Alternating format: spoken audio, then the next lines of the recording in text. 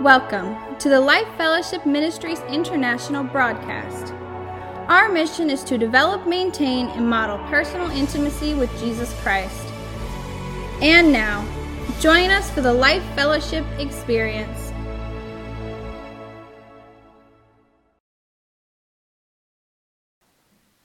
Good morning.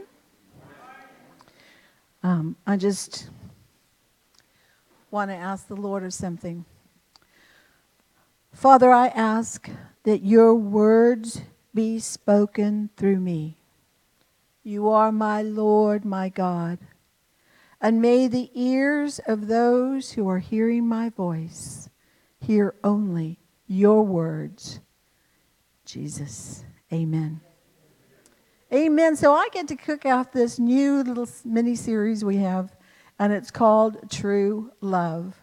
And I thought, how appropriate, because, you know, in a few days, most of us will be celebrating Valentine's Day. But as I considered Valentine's Day, I realized, well, I really don't know what the reason for this celebration is or the roots of this are. So I began an investigation. And it always amazes me to discover the roots of some of the holidays we celebrate. So I'm going to share with you a little bit of what I found. First, I found out that what the exact date or the exact root of Valentine's Day is unknown. That's a shock to begin with, right? But most historians do agree that it is something that happened in the 3rd century, and it ended up at revolving around conflicts between governing authorities and religious authorities. Everybody, ooh, no. Well, one account that is very popular, and a lot of people land on it, is that the 3rd century Rome and the religious authorities, very strong in the Catholic Church, this Catholic priest, his name was Valentine. Now, we can attest to that because we have our own Valentines, don't we? And this priest defied Marcus Aurelius Claudius II, who was the emperor of Rome at the time. It seems that the emperor took in great note and determined that young unmarried men made far better soldiers than the ones who were married or had families. And we can all go, And with that reasoning, he determined, well, I know how to fix that. We'll outlaw marriage. Yeah. So this Catholic priest, Valentine, he realized the injustice and foolishness of this decree the emperor made, so he continued to perform marriages in secret. Well, it didn't stay secret very long, and eventually Valentine was found out, sent to prison, and in his anger from the emperor, in the emperor's anger, he had him beheaded. Now, those who had been married by him wanted to celebrate him, so they kept sending notes. Don't forget Valentine. Don't forget Valentine and what we're married because of what he did for us. That's one account. The other popular story is about a Catholic priest. That was the priest, the Catholic bishop. We're moving up the ladder a little bit. And this bishop was also named Valentine. And he was not in agreement with the government's way of handling people, and he was particularly drawn to the Christians who were being tortured and beaten in the Roman prisons. And they were going through such a thing simply because they were Christians. So Valentine would go in as if though he was going to give them last rites or whatever they might desire. But instead, he was sneaking them out and helping them to escape from prison. Well, when he was found out, he was thrown in prison. And when he was thrown in prison, one of the guard's daughters had taken great compassion upon the prisoners, and so she would come and visit Bishop Valentine. And while he was in prison, he fell in love with this daughter who was so kind to him. And so he found out he was about to be beheaded, and he wrote her this wonderful letter expressing his love for her. And he signed it, "From your Valentine." Word of their love, and the letter spread, and it grew from there, and other lovers began to send each other sweet little messages of their affections.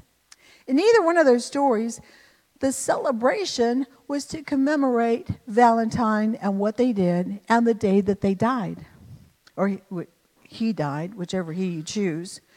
But in the astounding logic of the governing authorities, the date to celebrate Valentine's Day, because it just could not be shut down. It was commemorated, and they just kind of ignored it. But then they said, what are we going to do with this? Oh, I know. There is a pagan holiday called Lupercalia.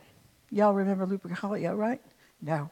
Okay, so it was determined that they would Christianize Lupercalia by calling it a moving Valentine's Day. Lupercalia was a celebration of fertility.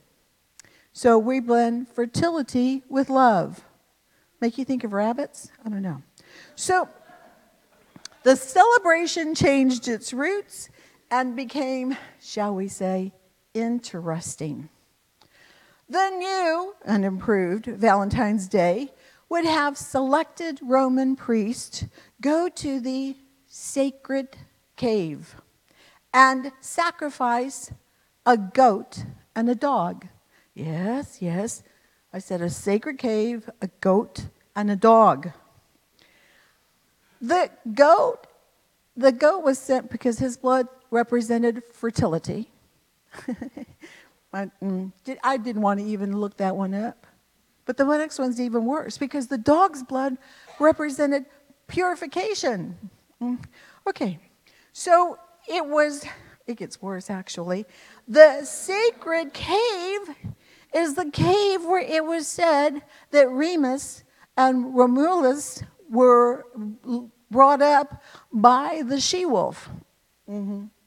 There's an image there for you. They are considered, with the dog and the goat. So it is the sacred cave where they were brought up, and they are considered to be the founders of Rome. That statue can actually be seen in Rome if you visit there. So this is what they would do. The priest would take the goat that was being sacrificed and the dog that was being sacrificed and take their bloods and blend it together. See, that's where the fertility and purification come in. And then they would take at the sacred cave, of course.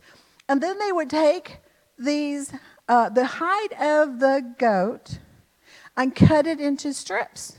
And I told you it was going to get worse. And they would drip the strips into the mixed blood. Now the fun begins. Then they would take those strips and go around and slap it on the women who, But it was very careful to tell me, well, they didn't hit them hard. It was just a little love tap. And then they would do the same thing with the crop. Remember, fertility and purification. So they would do it on the crops. They'd go around and slap the crops with the goat hide dripped in dog and goat blood. So then, after this, you understand, hit me. You would take your name, the fertilized women, would take their name and drop it into an urn in the center of the village.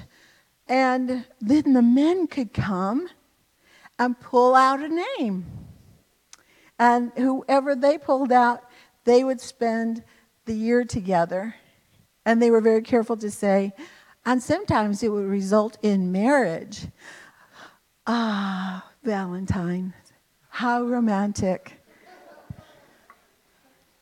Over the centuries, the authorities came to realize, maybe some improvements are needed. You think?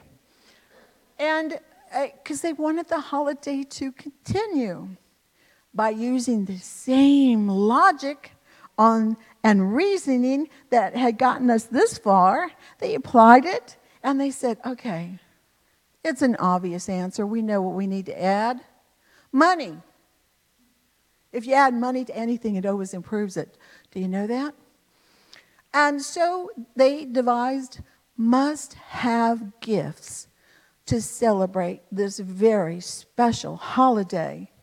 How about flowers, chocolates, greeting cards, restaurants, little jewelry trinkets? And believe me, all of them, all of where those things come from, cash in on Valentine's Day. Hey, listen. I'm not anti those things, because you're wondering, well, why are you calling this true love, right? Because none of that stuff. No. I do occasionally enjoy the flowers in the restaurant. I'll share the chocolates with y'all, but I want to share with you something all the better, all the more. Because I can share with you the truth about love, that it can be celebrated every day, no matter what day it is. I enjoy the love letters. I even have letters that were written to me by my father when he was serving in the war. They're special. Letters from my younger brother, he sent them to me when I was in college. You can only imagine how cute those are and funny. And then, of course, the love letters I have received from my amazing husband. I call them my precious pearls of love. But the love letters I enjoy the most and read over and over again are the ones the Lord sent. They reveal His love and care, His grace and kindness, His compassion and mercy, all for me. They also reveal it for every one of you. So in the Gospel of John, chapter 15, verse 13, because throughout Scripture, in every letter, it expresses the love of our God. But I just chose this area just to kind of narrow it down. We're going to start with this verse. He said, Jesus is saying, there is no greater love than to lay down one's life for one's friends. Now you have to just stop and drink on that for a moment, don't you? I mean, sometimes you really are thinking, okay, I would exchange for my husband. I would exchange for my siblings. I would exchange. I even told my dad, Dad, I have prayed to take your place. And then I got scolded because when he was dying of his blood disease. And it was, but I meant it sincerely. I really would. And when Jesus said that, I thought, friends, Lord? I mean, blood relatives, some of them. Certainly husbands, certainly children. But friends? Wow. Now that's love. So let me tell you a little bit behind this saying that Jesus did, give you background on this so we can knit this together. Son of God, Son of Man, Jesus. He's about 3.5 years into his ministry, and he knew his earthly time was about to come to an end, and he would be leaving this world and returning to his Father, and he was with the disciples, his friends. They had gathered together to celebrate a holiday that God had told them, you have to celebrate this. They didn't have to make them up back then. God told them which ones, and they still do it to this day. And they were there to celebrate. He tells his children, do this to remember. Do this. He commanded them to celebrate, to honor. And this one was Passover. And the group was seated at the meal. It's Seder meal is what we would call it together. They were all ready to eat and partake, to remember and honor Passover, when Jesus stood up from the table. And he took off his robe, and he wrapped a towel around his waist. And he got a basin, and he filled it with water. And he went around the table to wash their feet. That was just the beginning of a very interesting evening. Jesus began to speak to his friends and tell them things to come. He said he was going to be betrayed by one of them.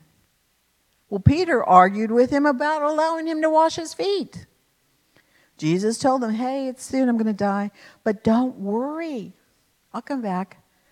And he said, I'm going to give you Holy Spirit while I'm gone. Y'all know where I'm going. All of this is found in the Gospel of John. If you start in 13 and go through 15, you will catch up with where we started. But I'm going to just take a few of them out to tell you why I chose this.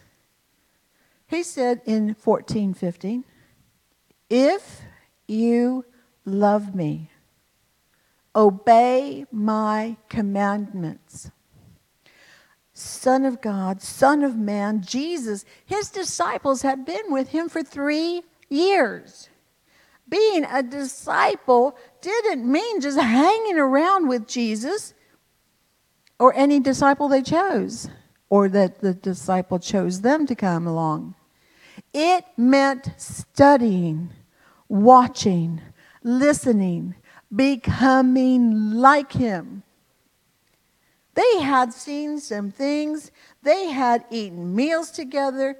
They had heard him preach. They had walked together. They had encountered hardships together. They had watched how he did and what he did in every situation.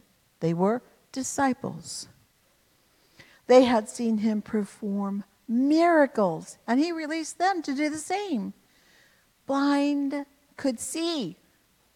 Deaf could hear.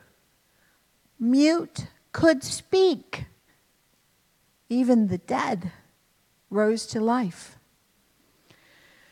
His disciples loved him.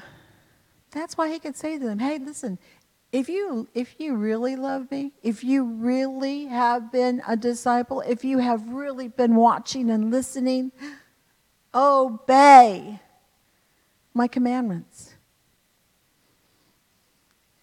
We know that all the disciples who were there loved him with all their heart and soul, their mind, their strength, but one. He kind of liked him. We can't say that he didn't care about him, but he just kind of liked him. But you see, he had an agenda. He had an agenda, and when Jesus didn't seem to meet what he expected, we got to watch with that. When Jesus did not meet his expectations, he reverted back to his first love, power and wealth. He had the power to betray him. I know how I can fix this. And he received for it 30 pieces of silver, wealth. And there at that supper, which we often refer to as the Last Supper, Jesus knew. He knew that. He knew all of that. Yet he went on to say this at that supper about love. 14:21, I'm in the book of John. Those who accept my commandments and obey them are the ones who love me. Those who accept my commandments and obey them are the ones who love him. You will hear people say they love Jesus and then act like the world, straight from the bowels of hell. It can't be both ways. 14:21 continued, and because they love me, my Father will love them, and I will love them, and reveal myself to each of them.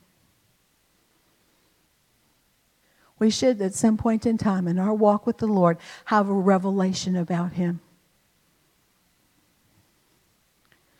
And he promises not only his love, but his provision and even a gift. 14:23, all who love me will do what I say.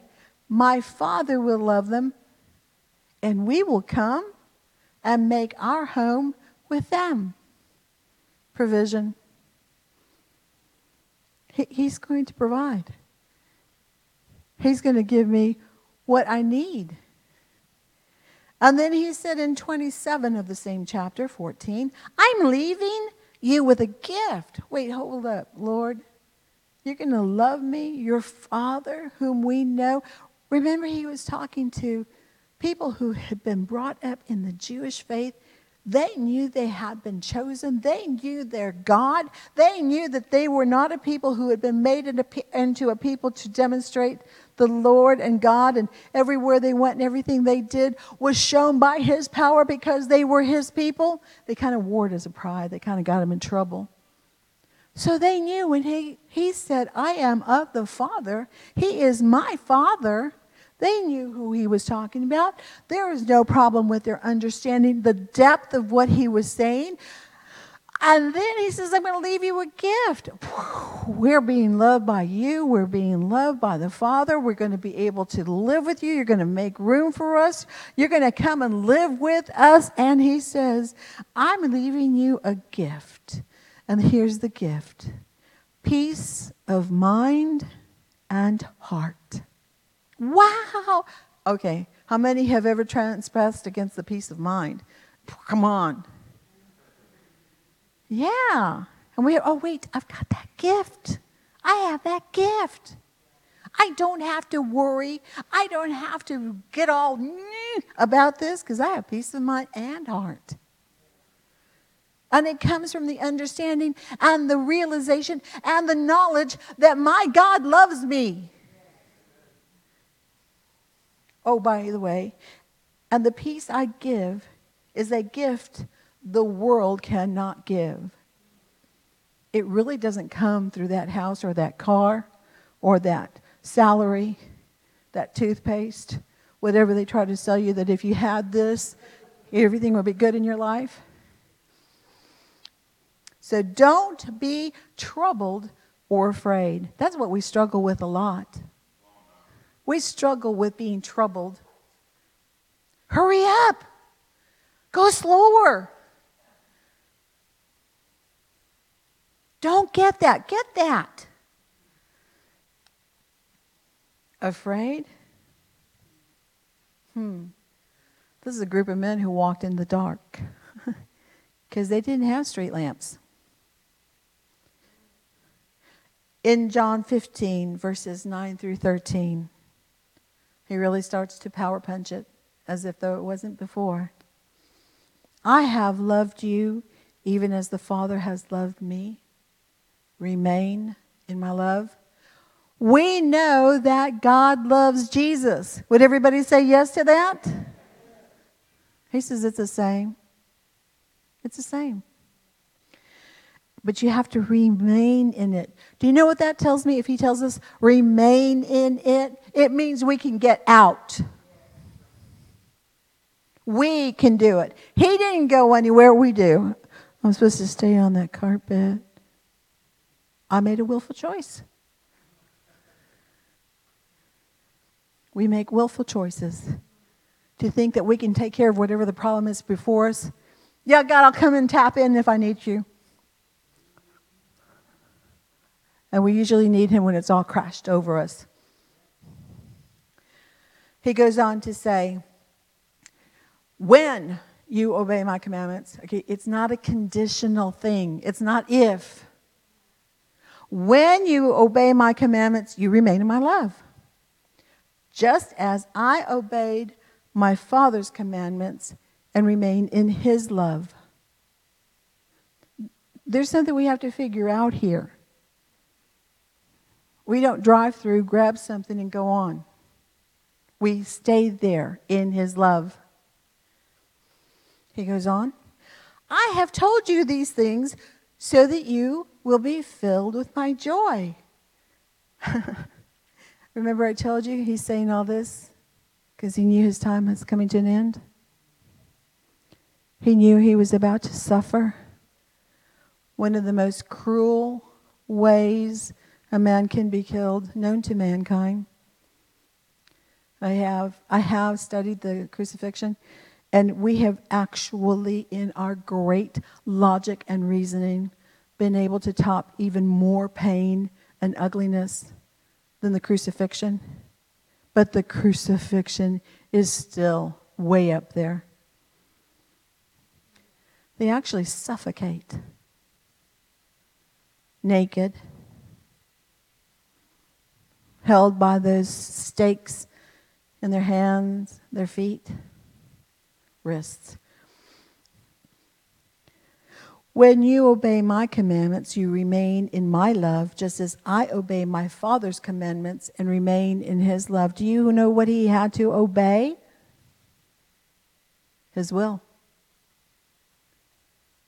Not my will, Lord, because I've been a human now for 33 years, and I don't really want to go through that. I mean, I got a thorn in my foot one time, and that hurts. I cannot imagine what he had to face. He didn't have to imagine. He knew. And he still chose to obey. I've told you these things so you'll be filled with my joy. Yes, your joy will overflow. I wanted to tell you those things about the crucifixion so you will understand he's still filled with joy. And we so often confuse joy with happiness. Happiness is from the world. Joy has the peace. Joy has the tranquility. Joy remains in the love of God. And then he said, this is my commandment in verse 12. Love each other in the same way I have loved you. You know they were knuckleheads. They were. I'll just say it. I mean, you guys can think it, but I'll say it. You know they were arguing. I'm his favorite. I get to sit next to him when we get to heaven. Hey, Mom, can you come and tell him? How come I always have to do this thing? How come he doesn't always have to do that thing? Okay, like, you guys are looking at me like you have no idea, and you never done that yourself. I bet none of you have ever been upset with the rude cashier at the place you shop. Oh my gosh, I can't believe it's her again. That woman is just full of poison. She can shoot it with her eyes. We struggle in those areas because we have reality. But we have to understand what's the true reality for us. And he ended it with this. After saying all that, there is no greater love than to lay one's life down for one's friends. Wow, that just puts that all together, doesn't it? He wants us to understand what it means to truly love God, to truly love one another. And let me tell you what it does not mean. It does not mean giving you permission to go ahead and continue in your bad stuff. It's being able to step in and say, hey, brother, I don't really think you should do that. Hey, my sister, I love you so much. It's just breaking my heart to see you continue to do that. Please stop. I mean, you love Jesus. I know you do. But when you do that, it's like spitting on him. Powerful words spoken in his last Passover meal. Jesus not only told his friends that he loved them, but then he demonstrated it for them, for us. No greater love. 2 hours, just a few hours, I said 2, but it's really only hours after he said all this, he was placed on the cross. So how is this relevant to Valentine's Day? Yeah.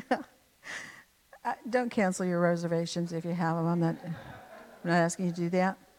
I'm not anti-love. Flowers are lovely. Love letters are precious. And chocolates, yeah, most of you like them. The most wonderful gift is the one who shed his blood in love for us. That we don't have to take on the sin and the punishment of the sin. We don't have to choose sin. We can be made righteous, be cleansed, be called holy, be given new life. Blood from a goat or a dog, even if you mix them, cannot do that. Our names were not dropped into an urn to be picked out by some stranger. Our names are written in the Lamb's Book of Life. We are called Bride of Christ. And I want to just bring it back around because, Valentine's Day, they kind of hung around together. And you know what? The shame of it is, that's not so far-fetched these days. Well, let's hang together for a year, see what happens. We might get married. We might not. Speaking of marriage, for those who have been married, for those who are married, those who want to be married, here's the love letter from our Lord and what he says about marriage in Ephesians. I'm going to read 22 through 25 and just let it soak in. He starts with the women. Wives, this means submitting. Okay, just kidding. This means submit to your husband like you're submitting to the Lord.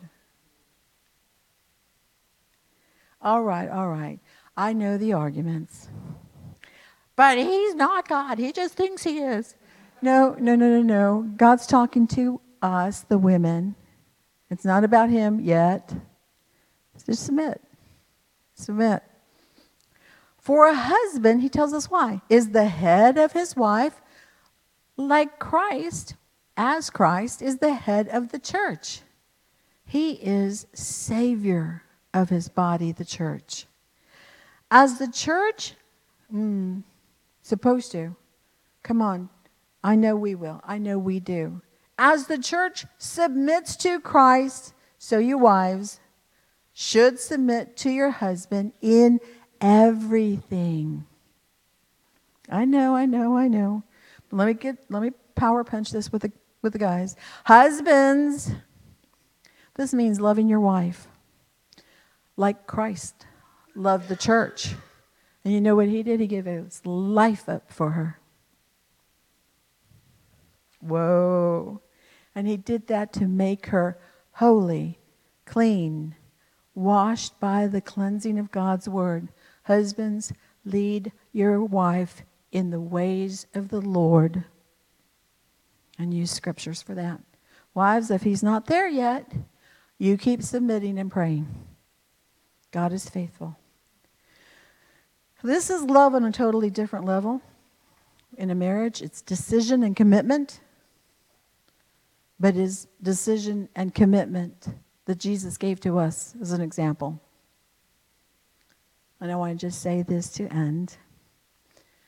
May every day of your life be filled of the value you have in Christ Jesus. His love is your hope, your value, your eternity. Amen? Thank you. We're going to have communion now.